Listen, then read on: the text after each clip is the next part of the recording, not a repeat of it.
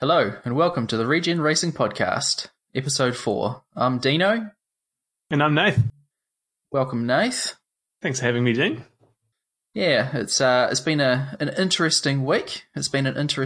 And lots happening outside of Formula E this week. Yeah. As has been almost the norm for the last month or two. Lots of announcements coming up about future things, so very exciting time.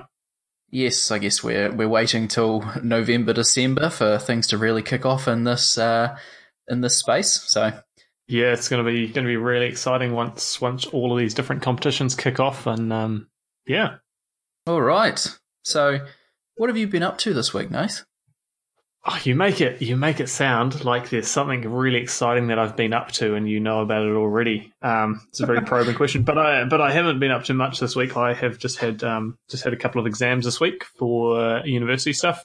So up until then, I hadn't really been doing much at all, but in just studying. But now I'm free for a month or so. So yeah. You haven't been listening to any new podcasts? Because I've got one that I want to talk about, but I've actually been listening to a new podcast called Waterdeep Mountain High. Right. What kind of podcast is that? Yeah. It's a Dungeons and Dragons podcast. Yep. Put together by a couple of New Zealanders. So that's been exciting. What I've really been enjoying about it is some of the players are not very proficient in Dungeons and Dragons, like myself. So yeah. So it's not like super nerdy. I don't really know what's going on, but I'm pretending to enjoy this. It's actually genuinely funny. Wow. Okay. Yeah, maybe it's one for you Dungeons and Dragons fans out there. I imagine on the Venn diagram, the Dungeons and Dragons and the Formula E, there's not much of an overlap in there. What have you been listening to lately, Dean? It's a podcast, a relatively new one called Crazy Genius. So it's along the lines of technology, culture, but big questions and provocative conclusions. It's from The Atlantic with Derek Thompson. A couple of my favourite episodes have been Should We Break Up Amazon and Are Smartphones Ruining Our Life? And I know I spend too much time on Clash Royale and a few other apps that I probably shouldn't. Can I guess the answer to that one? Yeah, that's going to be yes, isn't it? Yeah.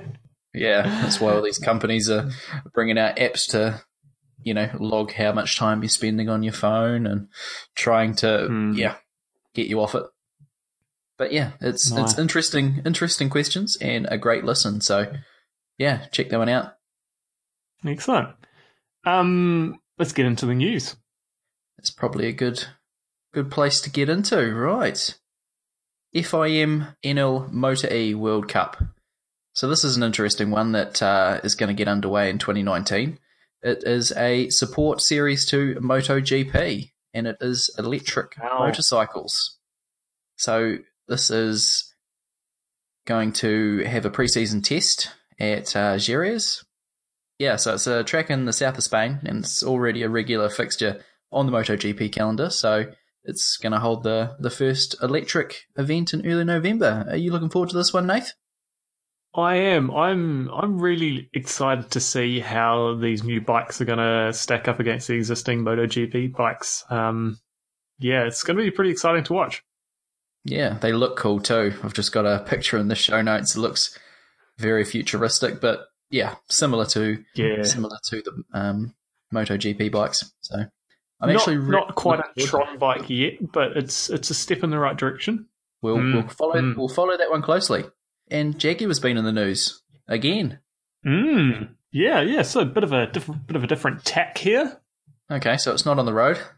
Oh yeah, that was a really lame nautical joke. Yeah. The Jaguar have recently set the maritime electric nautical world speed record. Previously, 76.8 miles per hour in 2008, Jaguar Vector Racing have smashed that, 88.61 miles per hour. Right. So they have a technical partnership with Williams Advanced Engineering, which is currently what Formula E is using, but maybe Williams should focus on their Formula One campaign instead of going all over the place. But that's not this podcast. So the electric boat was designed and constructed by Jaguar, but in partnership with their racing technical partnership with Williams Advanced Engineering. So is this a one-off, or do you know if they're going to be doing anything else over the next wee while to, push it further and, absolutely make sure that world record's theirs? They do plan to try and push it a bit further, get some more records in the bank over the next 18 months. So yeah, it'll be really exciting to see where that goes. They've still got a wee way to go to break the all-out world. Not sure how you refer to this. The world water speed record. Yeah, we'll go with that. Yeah, that's I don't know it off the top of my head in miles per hour, but it's just a tad over 500 kilometers an hour. So they've still got a wee way to go for that. But yeah, I don't think they're probably allowed with health and safety to do something like that these days. I mean, I think that had a jet engine on it. That was it was a bit of a redneck Australian on a dam back in the 1980s. So yeah. Yeah, no, they're not getting anywhere near that. But yeah, we'll see how they go, and that's really cool. Nice to see some Formula E technology being used in a slightly different sphere. Yes, yep. This is also going to be using Williams technology for the World Rallycross Championship in 2020. So I love watching the Rallycross. I don't really know much about it, but it's a ridiculously fast and clanging into each other and trying to get position on the track. It's fun. It's just, you could say it's a great spectator sport. It is a great spectator sport. I'd love to watch it if it came here for sure. Yeah. So plans to switch to the electric cars for 2020. First revealed by Autosport last August and has just recently been approved by the FIA Motorsport Council. So the series will maintain the existing sporting format, similar number of events each year with both manufacturers and privateers. So you'll see both the current, I assume, Audi and Peugeot and the rest of the manufacturers, but it'd be interesting to see what privateers will take on the challenge. Yeah. Coming back to Formula E news now, bit of Nico Prost news this week. Yes, some unfortunate news, but it's what can only be described as a pretty poor season from him. And I've got the points totals written down here for his teammate and himself.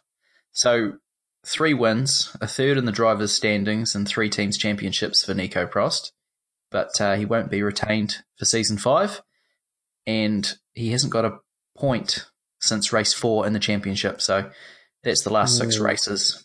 That's the last 6 races. He doesn't have a point. So Nico Prost has 7 points, and this is before the double header in New York.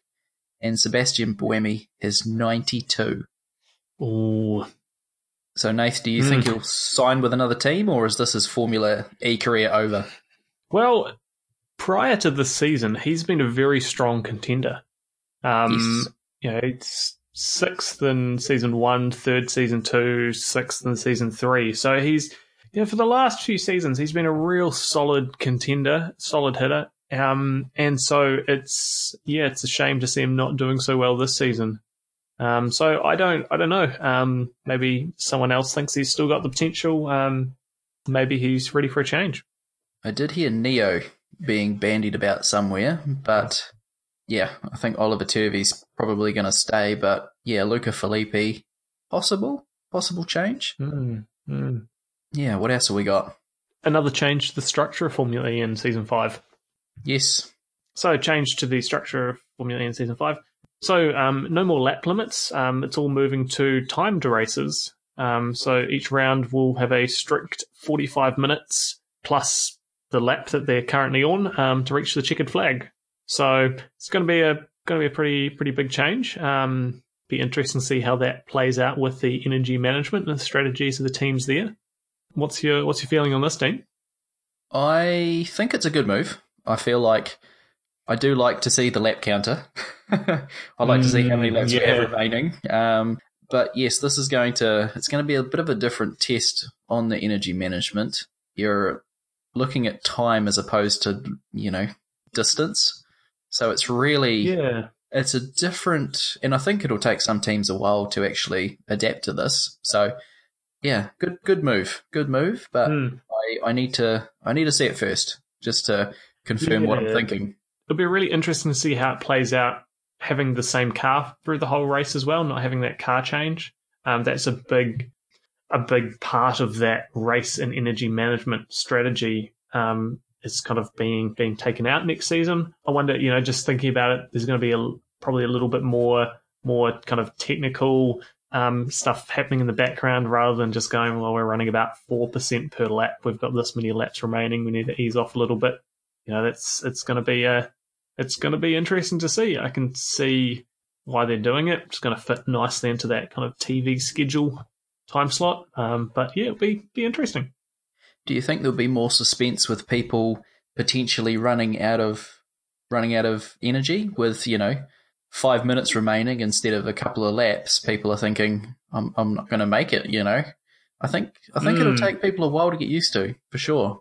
Yeah, and I think that comes back again to those new cars. I'm sure they'll be doing a lot of testing and a lot of simulations prior to next season. But once you get out on the track and the blood starts pumping, it's it all can go out the window pretty quickly. Yeah, absolutely. So with that, the Formula E Season 5 calendar release also. Yes. Yes. So as we've talked about before, round one in I'm going to say this wrong. Adria in Saudi Arabia in the middle of December. And then we've got a few familiar courses here. Marrakesh, round 3 still to be announced. Then Mexico City, Hong Kong race in China still to be announced somewhere. Back to Rome, back to Paris, and then Monaco, racing around the full Monaco circuit this time. I'm looking forward to it, Nate. First, and that's going to be pretty exciting. And then back to Berlin, Zurich, and then finishing off with another doubleheader in New York City. Good to see Zurich back there. I actually really enjoyed it, but we'll talk about that soon. But yes, that was fun. That was a good race.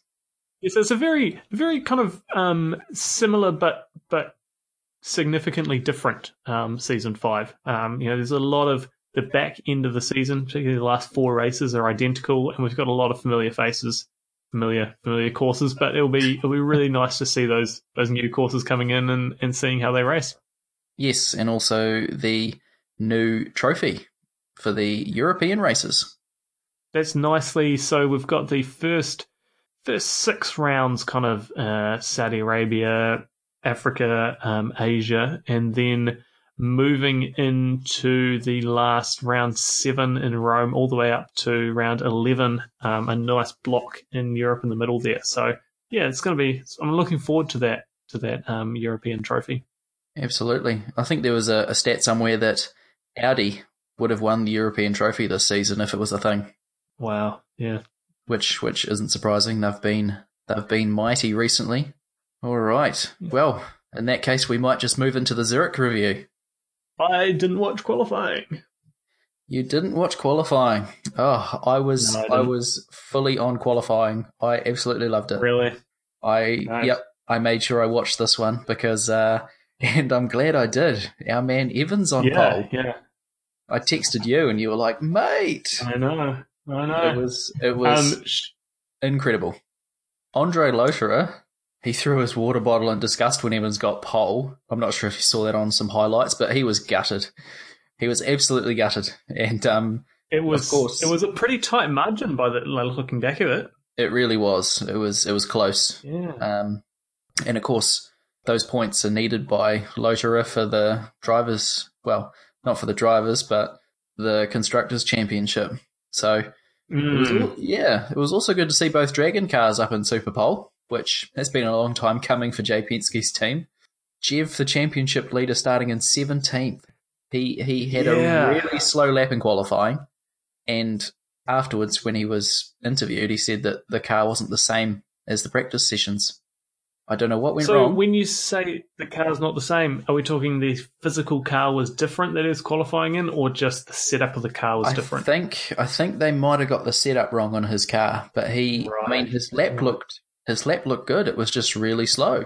It was also interesting to note that both Neo cars were 19th and 20th. I don't know what happened to them, but they were poor from Felipe and Turvey. They were nowhere. So we'll run through qualifying. Who was in the Super Pole? So Super Pole, Evans on first. Yep. Wonderful to see Evans qualifying first. That was very special to see. Lotterer second, Bird third, D'Ambrosio in fourth, and Lopez rounding out the 5.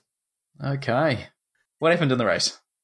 Evans started off first, led through the first corner, and led the first couple of laps before ultimately slipping down a few places. Bit of drama in the first couple of corners as Piquet Jr. hit Daniel Abt from behind and completely smashed his rear wing by the looks of it. Yeah, it came off. So that was a bit of a nasty blow for Abt. Yeah, I think Vern hit it at some stage as it came off. Or that might have been something. That might have been something else. But yeah, Abt didn't have a wing, so he had to go into the pits. Yeah. It was really cool to see the Audi Schaeffler mechanics swapping out that wing. They did a pretty quick job of that out there with the rattle gun and a couple of screws in. I think they said it was only 4 bolts, 4 screws. So yeah, that was quick. yeah. Jeff, how did Jeff go? Yeah, so from starting the 17th, he was in the top 10 in the first 10 laps and was just carving through the field. Yeah, I saw him doing that, and I was like, "This is going to be some points for Jeff," because he was moving it. I mean, he was easily overtaking some of the back markers. And what was amazing is he wasn't using a lot of energy at the same time. No, he was climbing up the points, but staying with the guys in terms of energy remaining. So really spectacular driving from him until the drive-through penalties. Now this one must have been crushing because it came on the screen that there'd be drive-through penalties for Evans, unfortunately, Lopez, Lotterer, and Buemi for exceeding the speed limit during the full course yellow, and then there's one for Jev also. So Jean-Eric Verne, he gets one, and that could be absolutely crucial. It really changed it was a real turning point in the second half of the race. Changed the results on their head. It did. And it meant that, Jev was fighting to get anything from this, the podium, Lucas Di Grassi, second Sam Bird, and third Jerome D'Ambrosio. Sam Bird said post-race in the interview that chasing Jev down, he loves it. I really think he likes the underdog status and being the chaser, with all the pressure on Jev to hold the championship lead, and now it's down to 23 points. He's really caught up, and he's been charging up. He's just been fantastic. I mean, just doing everything right and just beat Jev. That's it. So yeah, good on him. And I've really admired Sam Bird this season. He doesn't seem to have the fastest car, but the way he's been driving it and getting the results and getting consistent points the whole way through the season, I think he's been performing really well, and he should be proud of that. Absolutely, and good to see Lucas Di Grassi finally with the win. Yeah, it's been a long time coming after a pretty slow start to the season for him. A couple of DNFs in race 3 and 4, but sitting in third on the points. So yeah, it was due to a problem with his car. I mean, Daniel Apt's car was fine, but yeah, some issue caused him to be right down the bottom in the first few races. And we have a dragon on the podium as well. Yes, Jerome D'Ambrosio. What a drive. I mean, yeah, starting in Super Pole, getting third, you couldn't really, that it doesn't look quick in races. What a drive. I'm happy to see him there. And but I think we do need to acknowledge that it was a lot of these results were due to the actions of others under the full course yellow. And yeah, it's amazing how those penalties really just changed the whole result of the race. It has, yeah. And there was plenty of action, plenty of controversy. I was kind of hoping that Jev wouldn't get the penalty because it said that they all were under investigation, and then Jev's doesn't get his until after the other ones. So, edge of your seat stuff. Yeah, I'm glad I wasn't having to make those calls. Yeah, I don't think you could pay me enough to make that call, especially if I saw Jev after the race. Yeah. So, what has that done to the drivers in the team championship, Nath? So the drivers in the team championship, Jean-Eric Vergne is still holding on to his lead at the top of the table on 163 points, but Sam Bird 140 and closing fast. Lucas di Grassi sitting on 101 points, so he's now out of the championship. He's now out of the championship. So but points on offer now. Third place could still really go between Lucas di Grassi, Buemi, Felix Rosenqvist, and Daniel Abt. They're all sitting in that 101 to 85 points. So there's, I anticipate there's going to be a lot of very hard and very passionate racing in the next two races in New York City. And the constructors. So the constructors championship. Techeetah are still top of the table, 219 points, followed by Audi Sport at Scheffler on 186 and DS Virgin on 157. Okay, so yeah, Mahindra and Panasonic Jaguar, and also Renault out of it now. Yeah. Playing for pride. Playing for pride. Playing for prize money as well. I'm sure it goes down the order as well. So hopefully our man, Evans, Panasonic Jaguar, can get up to fourth place in the constructors. And hopefully PK can put on a good show as well. So looking ahead to the New York doubleheader, final two races of the season happening over one weekend. This is going to be exciting. I'm tempted to take the day off work. The New York doubleheader. This was absolutely dominated by DS Virgin last year. This was Alex Lynn getting pole for the first race, and Sam Bird getting pole for the second race, and Sam Bird winning both last year. So it's going to be tough. Do you think Techeetah can hold them off? Well, I honestly don't know. Bird's hungry. Jev's got a lot of pride to play for, and he's there's just so much at stake with Sam Bird's experience last season. Surely that's got to count for something coming into this race. So yeah, it's going to be electrifying. It is. I like that pun. So I think that was so forced. Yeah, it's written down here in the show notes. So pole, I'm going to give it to Evans. I think Mitch Evans will hook it up again, and I think at least one of the two races on pole. I'm going to go for an absolute domination by Sam Bird. He's going to have the weekend of his life, and he's going to totally dominate like he did last year in New York. I do think, though, Techeetah will hold off Audi Sport just for the Constructors title. Ooh. So that's what I'm going with. So I'd like to think I'm right, but because I think Techeetah really, really deserve the Constructors title. They've been pretty consistent all year, and especially Jev. What about your thoughts? I likewise think Sam Bird's going to win it. At least be right up there across the two races. I think we might see some action from Daniel Abt in pole position. I'll call it now.